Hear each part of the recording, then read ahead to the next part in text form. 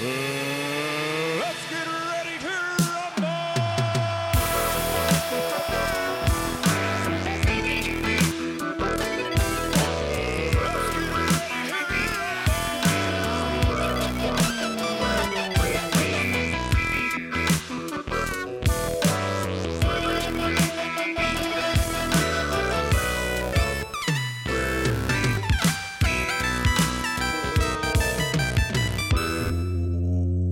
Welcome to Where the Big Boys Play. Welcome to 20 years of Nitro Worldwide Edition, our post-Nitro bonus show where we dive into the dirt sheets and check out the other channel as we round out the week in wrestling that was Monday, December 2nd to Sunday, December 8th, 1996.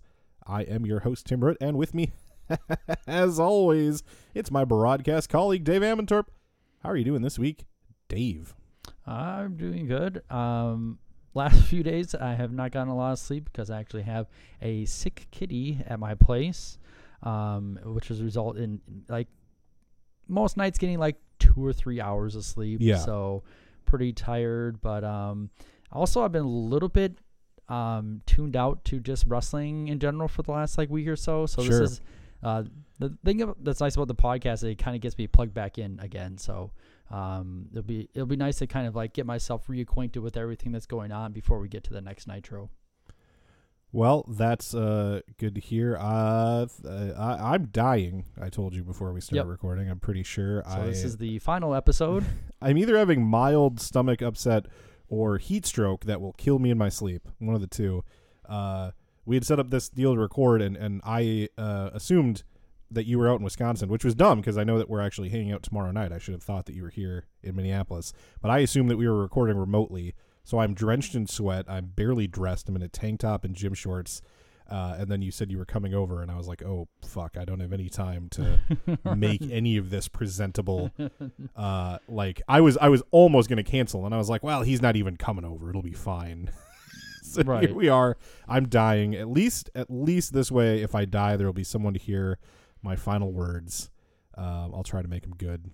You know, couldn't you wait until like after tomorrow to die and see Orange Cassidy again? I mean, I would love to see Orange Cassidy again before I die, or maybe I could see him while I die. Right. Yeah, we're going to an indie show tomorrow. That's gonna be fun. What else was I about to say though? Oh yeah, so last words. It just made me remember something. Do you know what Walt Disney's last words were? Yeah, it was like Kurt Russell. Yes. I love that story. I remember hearing that, and it's like the best part is like no one has any clue. Yeah, probably just a synapse in his brain firing in a weird way, like completely meaningless. But people probably puzzled over that for like decades. He probably wanted one of his secretaries to confirm that he was not Jewish. Well, this is, of course, one of our bonus episodes where we follow our Nitro reviews with a kind of a companion piece that looks over everything else that happened in the week of wrestling that Nitro aired. So, of course, this is the companion to episode 64, in which we reviewed the December 2nd, 1996 episode of Nitro. Now, before we move on to everything else that happened in wrestling that I was going to say autumn week, because that's what's just kind of in my template of notes right now, but I probably should change it to winter. Yeah, December. Yeah, we are well into winter by December 2nd.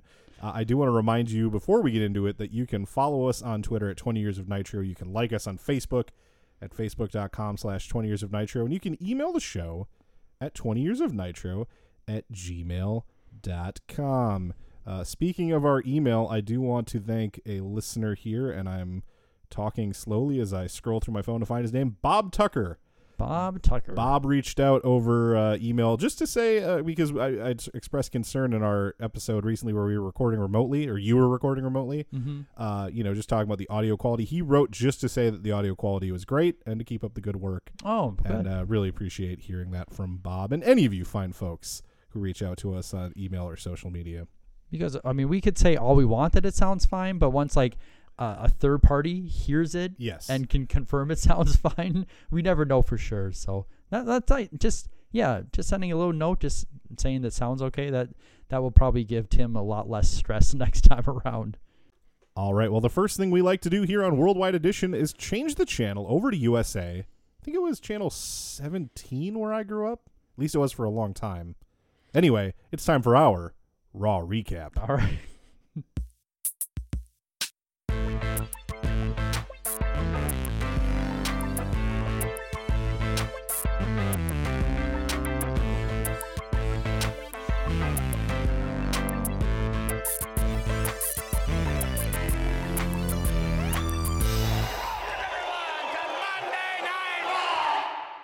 Did you remember where it was, where you were? What channel USA was? No, that sort of thing just fades from my memory. I say 30. I said 17. I think it might have been 30. No, 37 was Nick at Night. Ah, damn. Well, that'd be a real rabbit hole to go down. Anyway, over on Raw, Flash Funk defeated the Goon. Diesel defeated Phineas Godwin. Justin Bradshaw defeated Jesse James. And Jake Roberts and Mark Mero defeated Billy Gunn and Triple H. And that all sounds terrible. Yeah. Like, we complain on our Nitro about a bunch of short matches, but our show is a lot more watchable than that one sounds on paper, at the very least. In the ratings roundup, Raw came in with a 2.3, and Nitro beat them with a 3.4 overall, that being a 2.8 in the head-to-head hour, so beating them by a half a ratings point, and a 3.9 in the unopposed hour. So pretty good ratings for Nitro, all things considered there. And Raw really struggling right now. The Bret Hart return not immediately picking up business.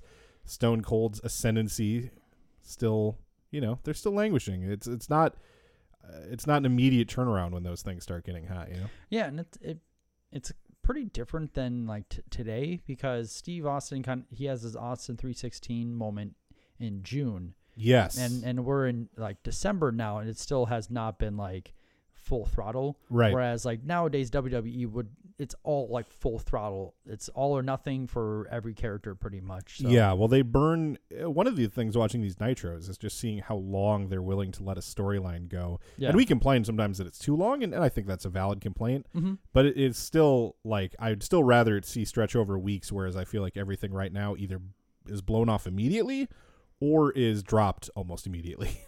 You mean in WWE today? Yes, in current WWE. Yeah, or it's cut off to be rehashed at a later time. Right. As like I've seen more than a few kind of comments about like how very ordinary, like SummerSlam is coming up in a few weeks. SummerSlam in 2019, and has a lot of matches that have happened at least like 4 times. Right. That just is not compelling. Sure. Well, that brings us to a little segment that we call Observe This. Observe this, brother!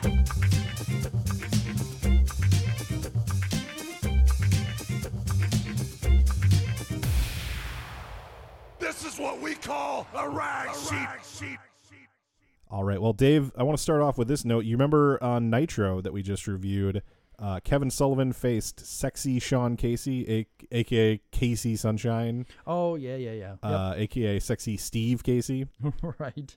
Well, apparently what happened was on the run sheet, they put in Prince Iaukea, who, remember, they've had 2 different guys use that name, the actual son of King Curtis. Yep.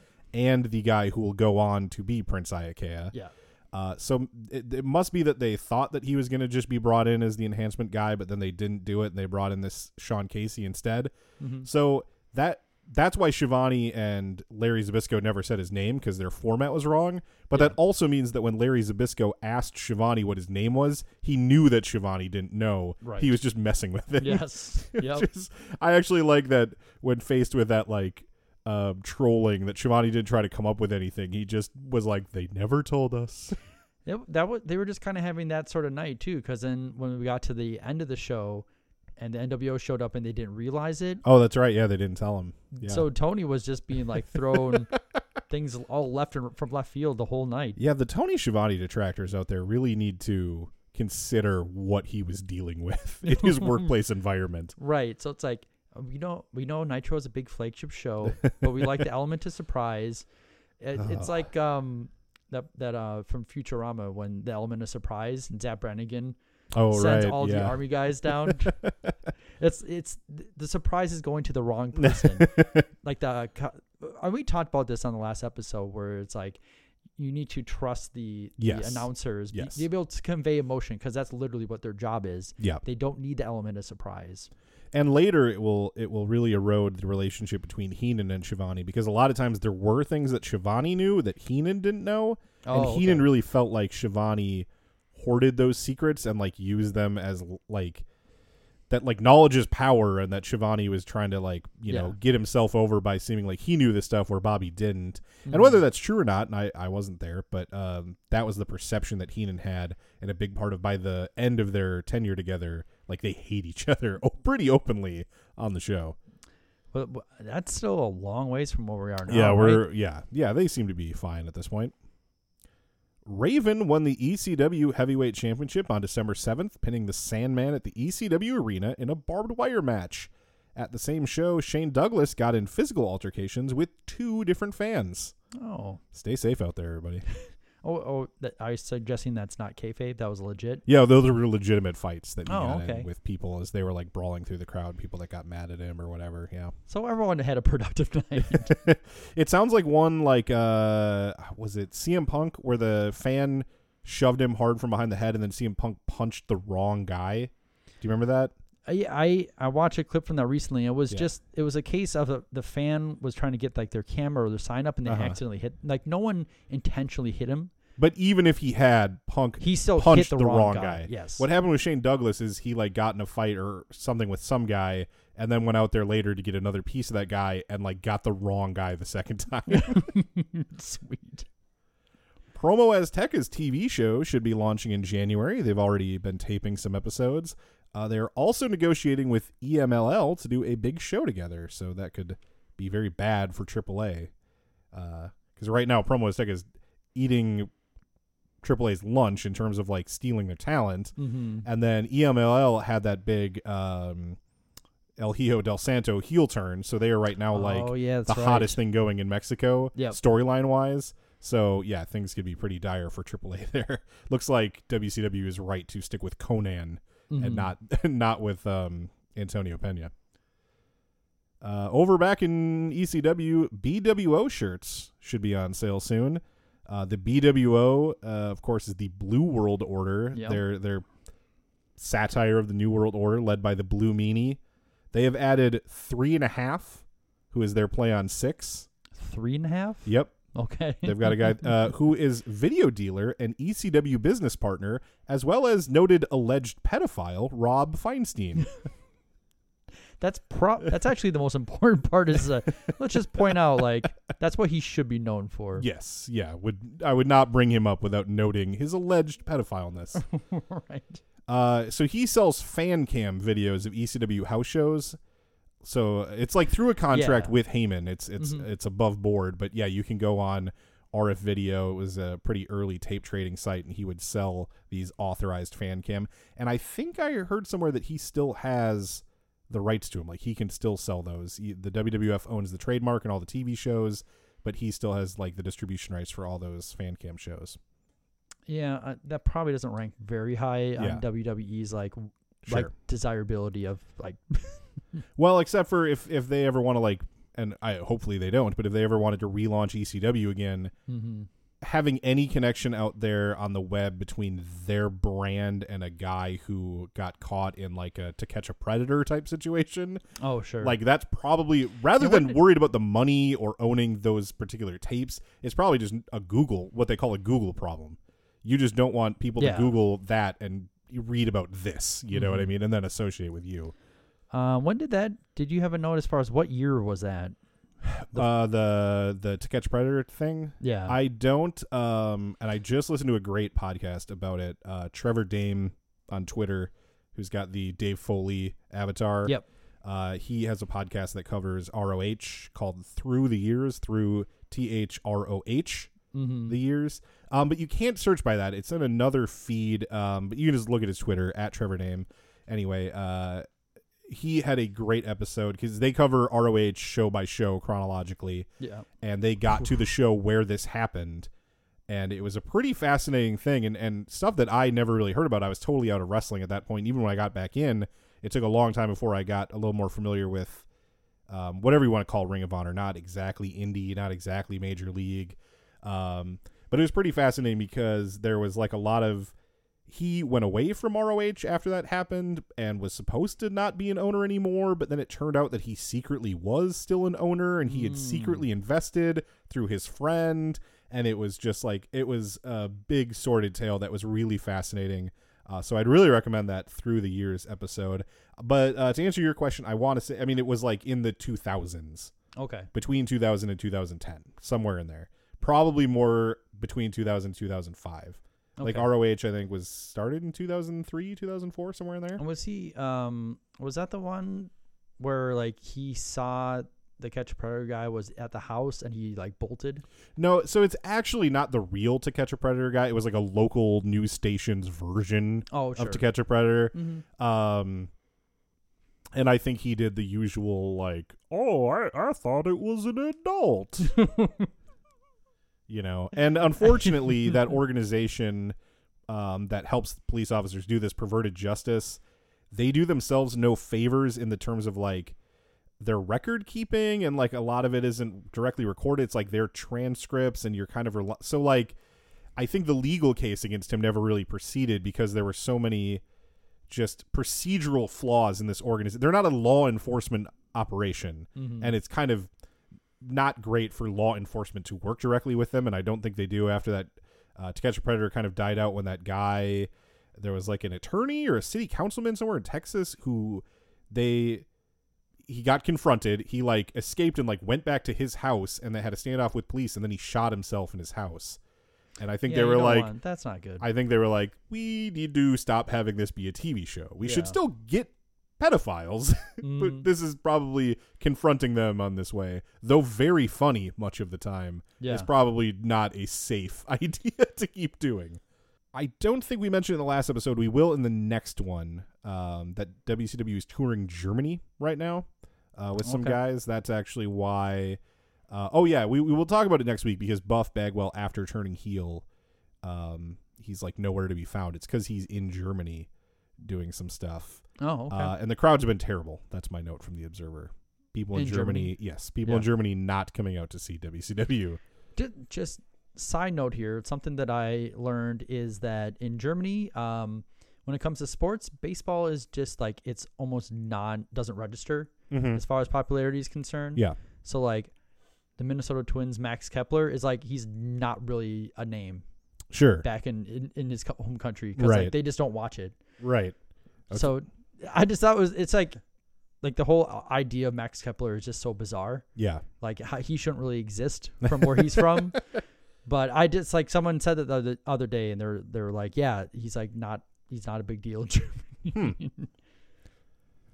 Harlem Heat is said to be negotiating with the WWF, which is a pretty interesting note. Obviously, we try to avoid spoilers, but like everyone knows Harlem Heat did not go to the WWF. Booker T would, when WCW would fold, he eventually would. But it is an interesting what if to think about Harlem Heat in 96, 97 era, like Nation of Domination. They get thrown in there because they're black guys, and they can do like an angry black guy routine. And just off the top of my head, I can probably say confidently that WWF tag team wrestling at that point is weak. Yeah, it is weak, but it is highlighted because going into 97, that faction warfare shit goes on forever, and that is almost all tags. So if nothing else, like there were tag teams, which at plenty of other times in WWE there like hasn't been very many. I do think they're better off with what they do staying in WCW. Certainly Booker would not be at the level that he got to. I don't think if he had spent his late 90s in the WWF mid card, like he never would have gotten world championships like he did in WCW with guys like Austin, The Rock, Triple H, Mankind. As good as Booker is, there just would have been no room for him at that point. No, they would have just been like, Vince would have mixed them up with Ahmed Johnson all the time. Yes, they would have had no concept of what to do with them until they decide to have like the Black Stable, and then they would do that for a while, and then they would probably be gone after that. Toshiaki Kawada and Akira Tawa won the 1996 All Japan World Tag League Tournament, beating Mitsuharu Misawa and Jun Akiyama. And I don't know a ton about 90s All Japan, but I know that a lot of those names are names I see bandied about for greatest wrestler of all time. So I feel like if we're talking this week, we got to mention it, even if I'm not familiar with it. Anyway, in other news, Big Dick Dudley is in jail. Oh, no. I don't know why, but Dave knew that he was in jail. I hope he didn't put any other research into that. He's like, yeah, he's there. He'll get out eventually. EMLL had their big year-end show, which culminated in El Hijo del Santo and Dandy in a mask versus hair match, which ended up being a complete bloodbath that was won by Santo. Sweet. Now, is Dandy the same as El Dandy? Yes. Okay. Who are you to doubt El Dandy? I believe, this section I'm just quoting directly from the Observer. A totally weird situation occurred at an indie show on December 8th in Woodbridge, Virginia, when the promoter of the card no-showed and nobody got paid, and they basically told the fans what had happened. Sabu and Rob Van Dam were scheduled to headline, and both simply decided not to work since nobody was getting paid. Stevie Richards, Blue Meanie, Axl Rotten, and the Headbangers took over the show and did a bunch of comedy spots, such as this is just a weird Dave sentence, so I'm going to... Dave Meltzer, not Dave Yu. I'm just going to translate. So the BWO came out and they were parodying Nick Patrick's ref stuff where he's injured. They were pretending to do a match between Hogan and Warrior, so they were doing Hogan and Warrior spots just to amuse the crowd. At one point, several of the wrestlers were in the ring while an explicit Adam Sandler song was playing, and all the wrestlers were pretending to jack off. Oh, well, good for them. At another point, the wrestlers were doing a pass the hat for money with the fans answering questions for $1. I assume the fans were giving $1 and the wrestlers were answering questions. Answering fan questions. Yes, answering fan questions for $1. That makes more sense. When Rotten was asked how he got the scars on his arm, he said that he had cut up a Gillette razor blade, taped it to his hand, and cut up his shoulder while his opponent was hitting him with a baseball bat. Which, okay, so right. Kayfabe's dead. The Gangstas worked, running in, wearing street clothes, and beating up Richards and Meanie in 30 seconds. After the match, Richards and Meanie turned on each other and did Hogan and Warrior spots again, back and forth on each other. I was just looking up the show. Oh, sure. It's called Wrestling in Woodbridge, which I'm guessing might not have been the actual name of the show. But it does say the Gangstas defeated Stevie Richards and Blue Meanie. And also Steve Corino was there. Paul Heyman is working hard on getting a date for ECW's first pay-per-view. We'll have a lot more to say about that as we continue through the weeks. Over in Japan, a 24-hour martial arts combat sports channel went live, with the first program being a card promoted by Antonio Inoki that featured some legit martial arts and kickboxing matches, but also some worked wrestling, including Ultimo Dragon in an interpromotional match against Michinoku Pro's crab guy, Grand Naniwa. The guy's got a crab gimmick. It's very funny. Of all people, Mabel was on the show in a match against Koji Katao, the sumo guy we mentioned, because I think in 2019 he died recently, and he had had a famous match where him and John Tenta shot on each other and it was really bad. Oh yeah, that's so right. Yeah, him versus Mabel was on that card. Wow. The channel will be showing some American wrestling, including WCW Pro, some older American stuff, and a Mexican promotion believed to be Konan's Promo Azteca. Meltzer says that it has the potential to be a big deal, but that the deck is stacked against the channel because due to zoning laws or something in Japanese culture or laws that I don't pretend to understand, cable never really caught on there. And back in 1996, Dave was saying this channel could be a big deal, but it seems like cable's never going to be a big thing over there. And here in 2019, from my understanding, cable, though it exists in Japan, it still is not a very big thing. Huh. I don't think streaming is all that big of a thing in Japan, but that could be changing. I always, whenever I talk about any of this stuff, I worry someone's going to be like, that guy thinks he's an expert, but he's fucking wrong. And I'm like, yeah. I'm just saying my best understanding. I don't know very much about current Japanese culture. The channel, Samurai TV, is still around to this day. But Meltzer was correct in his prediction that it didn't usher in any kind of big Japanese wrestling boom, and it didn't make cable a much bigger deal. Speaking of Japan, I'm probably going to mispronounce this terribly, but Kyoka Inoue won the WWWA title. That is the top title in All Japan Women's, which is right now one of the best in-ring, products out there in 1996. Sure. She won it from the legendary Manami Toyota, the woman who I believe at one point, I don't know if this is still true, but at one point she had more 5-star matches from the Wrestling Observer than any other singles wrestler. Manami Toyota did. Yeah. If you go, the website is samurai-tv.com. Oh, sure. And it's all wrestling. Oh, really? Like interesting. It's Pro Wrestling Noah. It's BJW. It's Stardom. It's pretty much everything. That's cool. Can you stream? Can an American get it? I wonder. I don't know, and I can't find where you can translate it, so I am not going to find out. Well, Inoue won the title, ending Manami's year-long reign with the title, which was Toyota's second reign with that title. You can actually find that match very easily on Daily Motion. I did. I watched it. It was about a half hour long. Inoue won with an inverted Death Valley driver, which was a finisher that she called the Victoria driver, which from all evidence that I could find, this seemed to be the first time the move was used. So she was the innovator, the inventor. That move is now commonly known as a burning hammer. A burning hammer? Yes. What's his nuts did it in WWE? Tyler Rex. And I only remember that because it's kind of similar to the FU, and he said that Cena told him to stop using it as a finisher because it was too similar.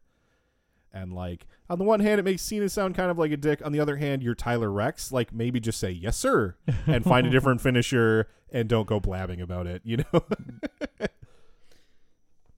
Meltzer has all the numbers for October of 1996, like the business numbers. I'm not going to go through them all, but suffice it to say, both WWF and WCW were up in October compared to October of 1995.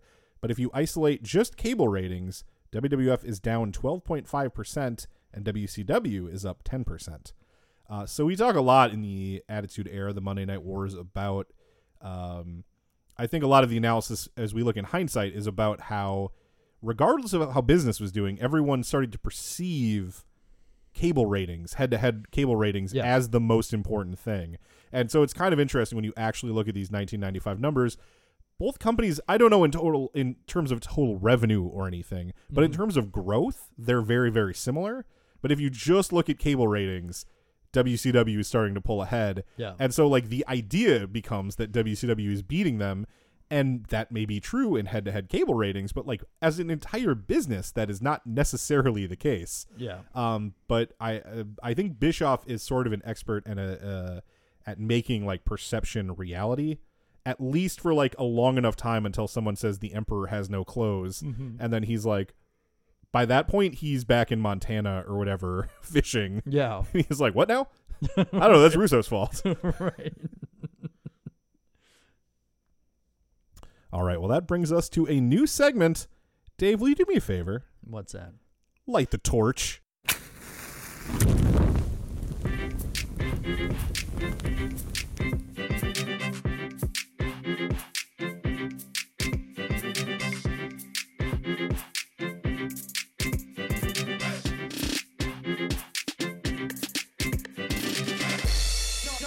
No, I gotta talk about this fucking prick Wade Keller for a second. So this is a new segment. We've had observed this. We troll through, and I mean troll more like with a trolling motor, a fishing boat. Yep, we troll through the Observer each week, and we talk about Dave Meltzer and what he's got to say. And we've never really gotten into what's over in the Pro Wrestling Torch, Wade Keller's newsletter, the other big famous wrestling newsletter. As we get further in time, and I can use the Internet Wayback Machine, we might be able to even get to some older message boards and Wrestle News type websites. But in 96, I think still most of your legitimate information is coming from Meltzer or Wade Keller. Yeah. And as Minnesotans, we're sort of duty bound to include Wade Keller in our weekly discussions. Before I get into what was in the Torch this week, I do want to thank Eastman Presser, who composed our worldwide theme song and our closing worldwide theme song and our Raw recap theme song. He did not compose the Light the Torch theme song, but he did help me figure out the ending. I had made it in GarageBand, and I just couldn't quite figure out how to stick the landing, and he came along and really made it much, much better. So my hat once again goes off to Eastman Presser. Anyway, here's the news that was, and of course, this should go without saying, but this is the first time we're ever doing it, so I'm just going to say it up front. If something was in both newsletters, I'm not going to mention it 2 times. Yeah. Some weeks, that makes sense. I'll just, I want to keep the segments somewhat the same, so I might, whatever. Last night at a house show in Poughkeepsie, Shawn Michaels took exception to fans chanting for Sid. Michaels got on the house mic during his match and said, "For all of you fans who want Sid, if I have to carry that stiff through one more match, I'm going to knock his teeth out for real.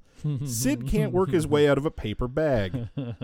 This is your babyface champion in an era where there's like still some semblance of kayfabe. Getting on the high. He's not champion anymore. Oh, yes. Okay. You're top babyface then. Yes. Also, another quote at that same show. "As for Bret Hart, who doesn't think I'm a role model, I think I'll shake my ass and do some gyrations." He also harassed another fan at ringside saying, "Hey, knee high," this guy was short apparently, "you're the idiot who bought a ticket and Sid wasn't even booked on the card." So Shawn is doing well. Yeah, Shawn is being Shawn. And I just think it's funny because it's like, he's talking crap about Sid because Sid's not there to do anything about it. Yeah. Yes. Sid, who has a very notorious incident in which he tried to stab a man to death with scissors, doesn't seem to be a guy that you would like call out if you knew that he could hear you. Jeff Katz, a 17-year-old who was doing some of the 900 line coverage for WCW while Mean Gene was gone, claimed on the hotline that that USA gave WWF an ultimatum to raise the ratings or Raw would be moved to midnight on Mondays. WWF says there's no truth to that, and they are considering adding that to their lawsuits. Nice. Yeah, the hotline has been a big thing, so I'm surprised that they're still getting away with it. They were supposed to be submitting all their scripts and everything. I wonder, there just seems to be no oversight of that thing at all. See, I mean, because like the whole thing with ratings and everything with like WWF, I know that they get concerned about it, and like their shareholders can get upset about it. Right. But 99% of the time, the channels that are hosting them have always been happy with those ratings. Right. Yes. USA like came back to get them again. Right. Because they're great for ratings. That's why like Raw will never go down to 2 hours again, is because like whatever they're getting for those ratings is great. Yeah, I think we could say that for a number of years. They're getting to the point lately where I think we're starting to see some shift in that, and I would be curious to get a candid like answer out of USA executives right now, if given where the ratings are for Raw, if they're happy for what they paid to get it, and for Fox, who's putting it on broadcast television, because if it fails over on Fox, that's not we're wrestling fans, so we all like look at it through the lens of what does that mean for the WWF or WWE. But if SmackDown fails on Fox, like that's a big black eye for Fox. That's just, they took a gamble and thought wrestling was more mainstream than it was. Yeah. And then it's going to be like, nope, it's still for rubes and children, everybody. Like they're going to look like big fools, I think. It's going to be really curious. I hope that they right the ship. I really would love, especially as AEW comes in, I would love 2 promotions that I want to watch who have easily accessible weekly television shows. And just like in 2019, I think it'll be interesting to see if like fans care enough to go on to like a TNT rather than, oh, this is not something you can stream or download or use it through another form of media. I mean, because I was talking with my brother about how I think AEW is going to do, and I can say for sure their first episode will be like a ridiculous rating. Sure. I believe. But it'll be interesting to see if like they can keep people coming to TNT. Yeah. I mean, I think the interesting thing for me is going to be attendance at their events, both if they decide to do live shows and their television. Taping would be wrong because they're broadcasting live, but you know what I mean. Yeah. Both their televised events and their house shows. That's where I think it could be a real sticky issue, because right now people like it so much that you and I flew to Las Vegas. You and I drove to Chicago. Yeah. So I think when it's like a weekly thing, I'm not I'm not flying to Washington, D.C., and I'm not going to fly to Charlotte or what, you know what I mean? Yeah. Hopefully they come to Minneapolis, and I'll go see that. Maybe if they were in like a Green Bay or Milwaukee and it lined up with a vacation weekend, maybe I'd go. Or Chicago, sure. Yeah. But I asked you, this was months ago now, but I asked you over text if you thought they'll still be there in 5 years. And I think you were pretty optimistic that they would be. I think I think there's too much investment behind it. Yeah. For it to fail that quickly. I'm a lot more cynical. I certainly want them to succeed. I've gone to their shows and I cheer for them and I will watch their product. But especially as we've seen a couple shows since Double or Nothing, the Fighter Fest and the Fight for the Fallen, there's some things that really, and I'm not going to go into it right now. We're not an AEW podcast, but there's just a lot of things there that I think there's plenty of time for them to take care of these issues. Yeah. Plenty of time. But it's not all perfect. It's not all the high of watching a Double or Nothing or an All Out or an All In. Yeah. I think for the most part, what I've heard as like a big concern is that it doesn't seem like they really know how to book people that don't already have a following. Right. There's that. I think the tone is all over the place. And I think they need to work on that. Wrestling's a variety show. Yeah. And I don't think everything needs to feel the same necessarily, but it veers so wildly that I feel like you never get a handle on what is the identity of this organization. Yeah. And I think the comedy stuff needs to stay off of when they have a TV show. Nobody has seen the TV show, so nobody can say what their show is like. Yep. I hope that it is not like Being the Elite. I hope Being the Elite stays its own thing, but I don't think that their humor is mass marketable, I guess. I don't think it has mass appeal. I think it appeals to a niche audience, and that's great, and that's like, hey, we appeal to a much smaller niche audience, and there's value in appealing to a niche audience. I don't think that's going to get millions of people on TNT to watch their, like, that thing they do where they have the pointing fingers doing like, yeah, I'm talking like this. Like, people are going to tune out in droves if that's, or the librarians.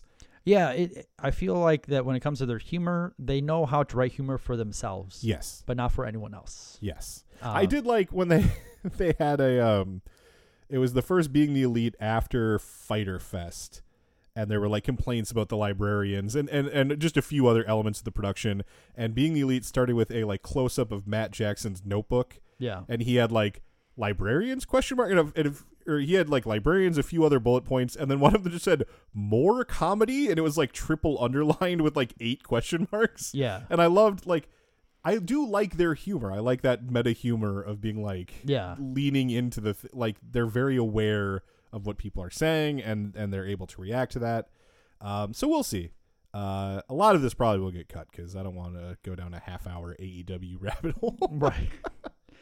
Yeah, and I think just for my like sort of final comment about it, and I think that this is from when we knew that AEW was going to be a thing. Yeah. It's hard to judge it until they start doing weekly shows. Yes, that's true.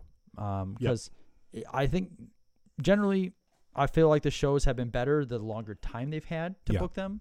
So it'll be interesting to see how they handle like weekly booking. But, there's only been 3-4 shows now if you count All In. Right.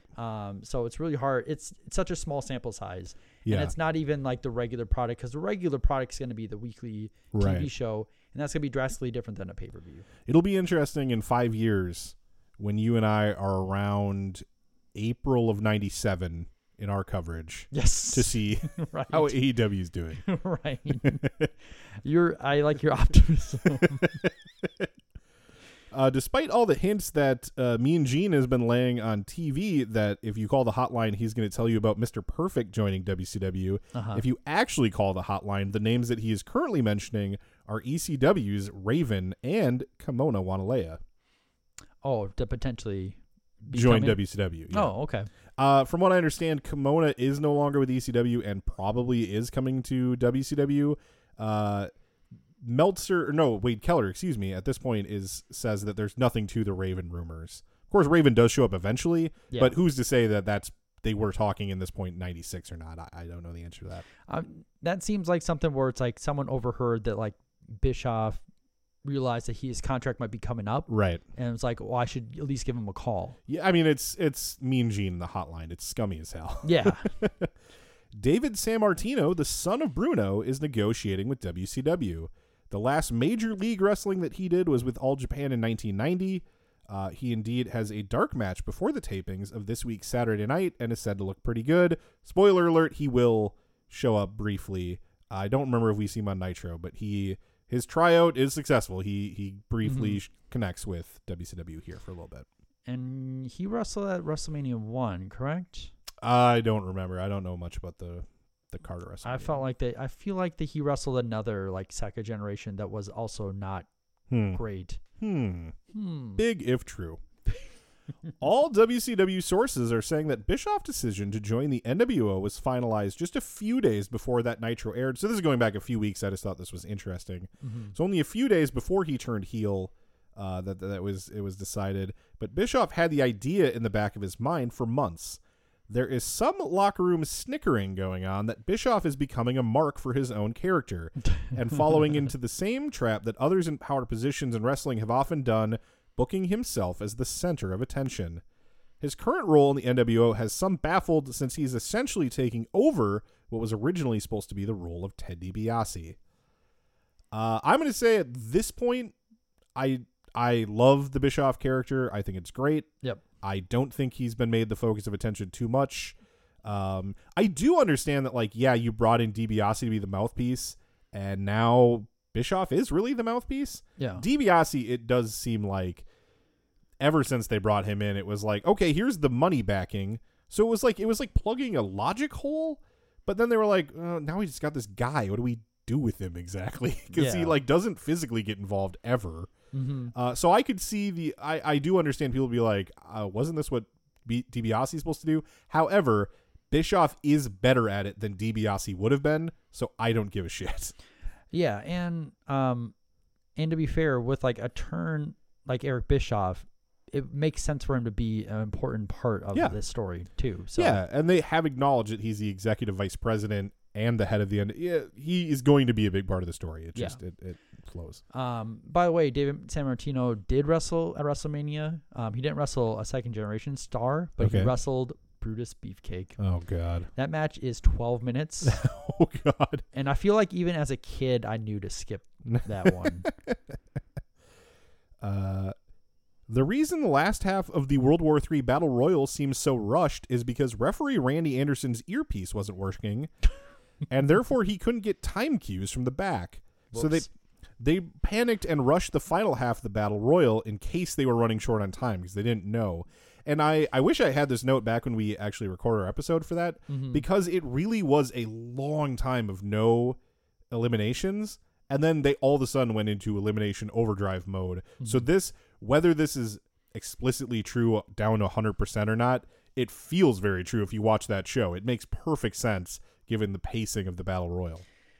So I wonder if you're someone that's sitting, because I remember the way that the seats and everything were, that there are some of those like seats that were at the corners of the ring. Yeah. That were really, really close to the action. Mm-hmm. I wonder if you're sitting there, you could just hear the referees like calling out. That's like, a good question. How if there's that many wrestlers in the ring, you feel like they have to like kind of shout in order to get those eliminations going.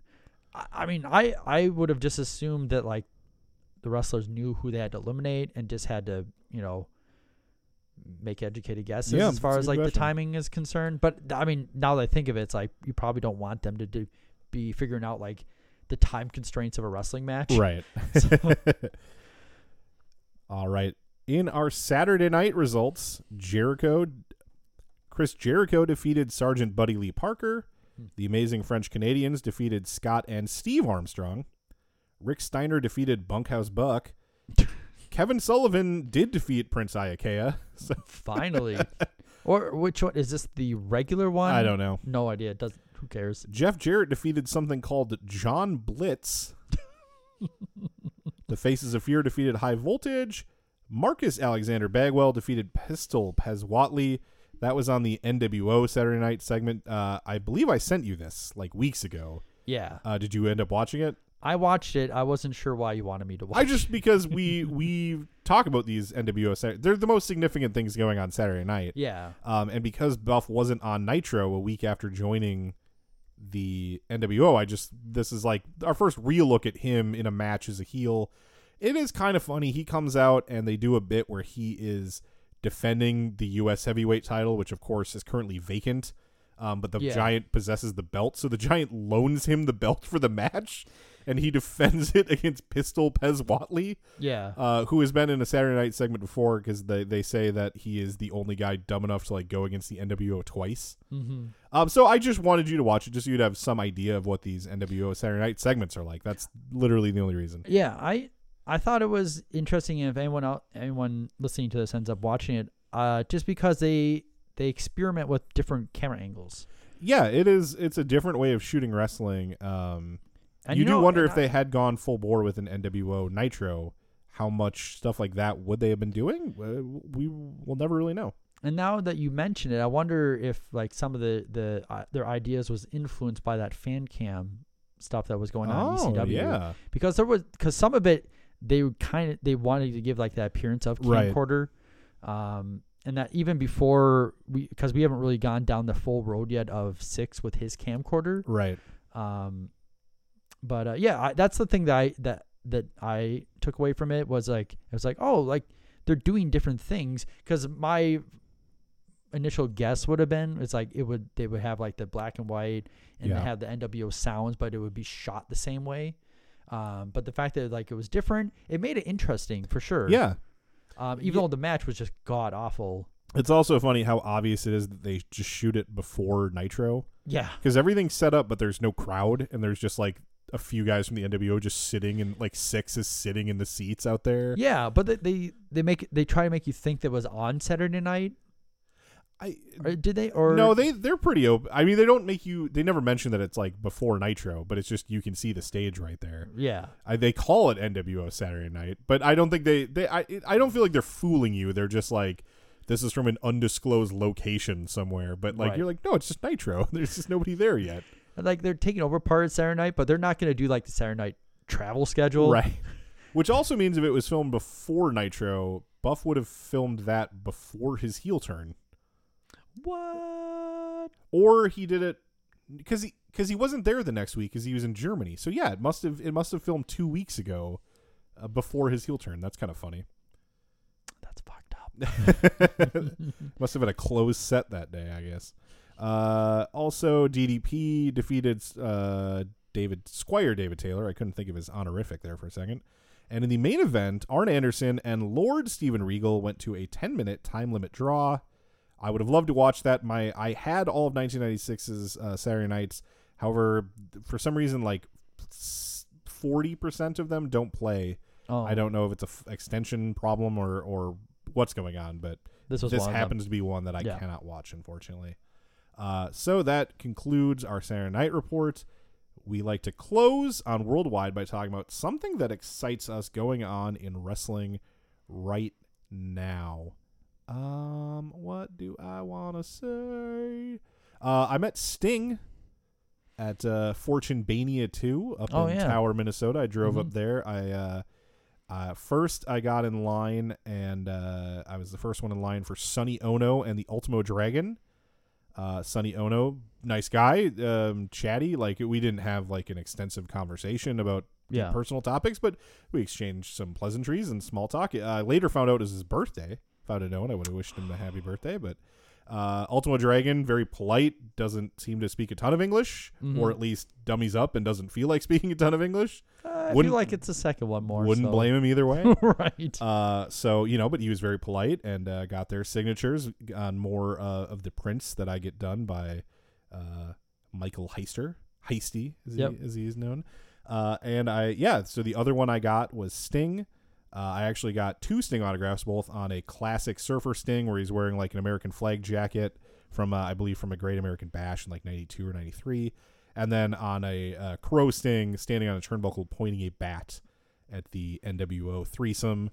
I was Sting, not rude at all or giving off like an impression that he didn't want to be there, but certainly seemed like a guy in my limited interaction with him, not very comfortable talking to strangers. Mm-hmm. It was like a hello, sign this, thank you, handshake. Yeah. Like none of it felt rude or put off. It was just like, oh, I don't think he likes people very much. Or maybe it's just not as natural. He doesn't have a knack for like conversation. Yeah, I mean, he could be a guy much more comfortable screaming a promo in front of 20,000 people than talking one-on-one. Maybe it was a bad morning. Maybe my fat, sweaty self rolling up to him with a Macho Man t-shirt just put him off. I don't know. Who knows? So nothing against the Stinger at all. It was not that he, but it was not a memorable interaction. I was talking about this with my wife. Because Hulk Hogan is going to be in Chicago this weekend. Yes, he's a racist hot dog. But I still would like his autograph just to complete my WCW set. There was the pause. I was telling my wife, like, maybe I could, if I know plenty of people in Chicago, maybe I could send this to a local Walgreens to get printed. Somebody could pick it up, go get Hogan's autograph for me. She was like, well, don't you want to meet him? And I was like, no, I don't. Especially with Hogan. I don't want to pretend that I think he's a good person. I just want him to sign this thing I can have in a frame with all my other things. But in general, I don't really. It's not the interaction with the person I'm looking for. Like I've become a Pokemon hunter with these autographs. Like I got to catch them all. Mm-hmm. I don't really care. Like when we went to Starrcast, the first one, we had to split up at one point, and you had to go get Raven's autograph for me because I wasn't going to be getting any. Yeah, and I've got nothing against it. Just. I don't need to. Meeting them is not special for me most of the time. There's probably a few exceptions to that. And I'm just such an awkward person that normally I leave the meeting feeling bad about myself in some way. Right. So honestly, something with Sting where you just give him something and he signs it and you just fuck off. I prefer that. I prefer that limited interaction. Less time for me to screw up somehow. Yeah. And I'm pretty much the opposite. I like the interaction. I like having that brief moment where it's like this larger than life character is a human being, and it's like or and like the little things where it's like, oh, they're as tall as I am, sure, or they're not like the larger than life person, or maybe someone is a lot friendlier or not as friendly as you would think. I know I've met Joey Ryan twice, and both times it seems like nice guy, but is just not the most comfortable. Doesn't come off as like a guy that's like, hey, how you doing? Like striking up conversation. He's a little more professional than I think you might think. Yeah, I'm not trying to say this in a negative way, but just he is such a larger than life character. Right. You assume he's gonna be like that, and then he's like, oh, hey, how's it going? Like, nice meeting you, that sort of thing. So where was I? What was I gonna say? Interactions. Special. The one thing I do like is because I get so excited for and I probably even more excited than him for the artist who makes all these prints for me. I really like the times, and there's been many of them where the guy's like, this is cool, what is this? Because they sign the same 8x10s, they sign the same action figures. I've got video I tweeted a long time ago. By now this is when we were in Vegas, of Bret Hart calling me back to his table because he wanted to look at the picture of him that I had him sign again, and he wanted to take a picture of it with his phone. It's just like, how cool is that I get to then send that to Michael Heister and be like, look at this, Bret Hart specifically wanted me to come back, and he not only is like a wrestler who we all like, but he also is an artist. He's like a good artist, and same with Jerry Lawler, who commented when I had him sign the one of him pile driving Andy Kaufman. That's when Jim Ross was kind of like, I don't know what I'm looking at here very much. Jim Ross was pissed that he was wearing his glasses in his. Because it was like, because they're these kind of impressionist. They're like that's silhouettes. not the right word, but they're kind of silhouettes. Silhouettes is I mean, but like color, not black and white like a silhouette. Yeah. But like they don't have like facial features. They don't have like a mouth and a nose and eyes. And so I think he was confused that he had no face but still had glasses. Yeah. Which I was like, that looks like, I don't know. Looking at it, I get it. It doesn't seem like outrageous to me, but I thought it was funny. Jim Ross was a guy who bless his heart, he was not very friendly at all. He did not basically acknowledge me whatsoever. He only kind of muttered complaints about what he was signing to Lawler while I was there. Right. Lawler was much more polite and nice both times that I've interacted with him. Yeah. Anyway, what excites you in wrestling this week, Dave? Well, I'm excited for whatever the wrestling show is tomorrow. I'm not quite sure. I know Orange Cassidy's gonna be there. You and I are going to First Wrestling. It is First Wrestling. Okay. Yes, they are the local promotion we've mentioned probably a lot of times by now, who do the WrestlePalooza shows twice a year. But they also, so besides WrestlePalooza, they do a handful of shows throughout the year, probably no more than 8 at the Uptown VFW that kind of continue their storylines and their feuds. They even have a VFW championship. Yep. And yeah, that championship was held by Darren Corbin, who is like my absolute favorite local heel. He's just the best. But he lost that to Orange Cassidy recently. Orange Cassidy defended it at the recent WrestlePalooza, but who against? It was against Joey Ryan. Yes, it was against Joey Ryan, and then Darren Corbin came and interfered, and they both like fucked him up, and it was very fun. Yeah, so I really want to get that Orange Cassidy black and white shirt that's just a picture of himself. Oh yeah. The one that there was like someone was retweeting of like how someone was confused about the listing of the shirt. Yeah. On Pro Wrestling Tees because it looked like it was just like a standard fill-in. It's like I don't get this. Is it just a picture of him on his shirt? Like what's going on? But he's like kind of for myself kind of like becoming more and more of like a personal favorite. Yeah. I just like the unique personalities that can also wrestle. Right. You know, he like there's just similarities between him and Joey Ryan as far as being like these very particular personalities or acts, if you will. Yeah. But they can also wrestle. It's not just like a what am I thinking? I don't know what the word I'm thinking. It's not just comedy. Right. Yeah. They can have a wrestling match, and so I'm excited to see him wrestle. And you know, I've heard, I know of Darren Corbin and Airwolf and a lot of other guys that show up for these shows. So right. It's also, it'll be fun because like I don't have any expectations because I didn't remember the show until yesterday. Oh, sure. And I can't find any information as far as who else is going to be there. Yeah, First Wrestling does not announce their cards. They announce a lot of the talent that will be there. Yeah. But they do not announce their cards, and generally I like that. I think that's fun as long as like I know a few, you know, I know I'm getting Art Cannon. I know I'm getting Darren Corbin. Mm-hmm. You're probably getting Airwolf, who has been showing up a lot on MLW now, so he's starting to make a little name for himself. Yeah. And then there's another guy whose name I can never remember, but he is another masked wrestler who graduated from the Academy, which is Sean Devari, his wrestling school. It's like him, Ken Anderson, Molly Holly, and I think some other people that run it. I can't remember all who. I think Jerry Lynn does some stuff there. Anyway, this other guy who teams with Airwolf a lot. I actually watched them team against the Lucha Brothers recently, which was really fun. And it was a 3-way. It was also against All Ego, Ethan Page, and his partner, who I can't remember. And they're in Impact. Anyway, it was a fun match. That's all I'm trying. But anyway, Josh Alexander. Yes, that's right.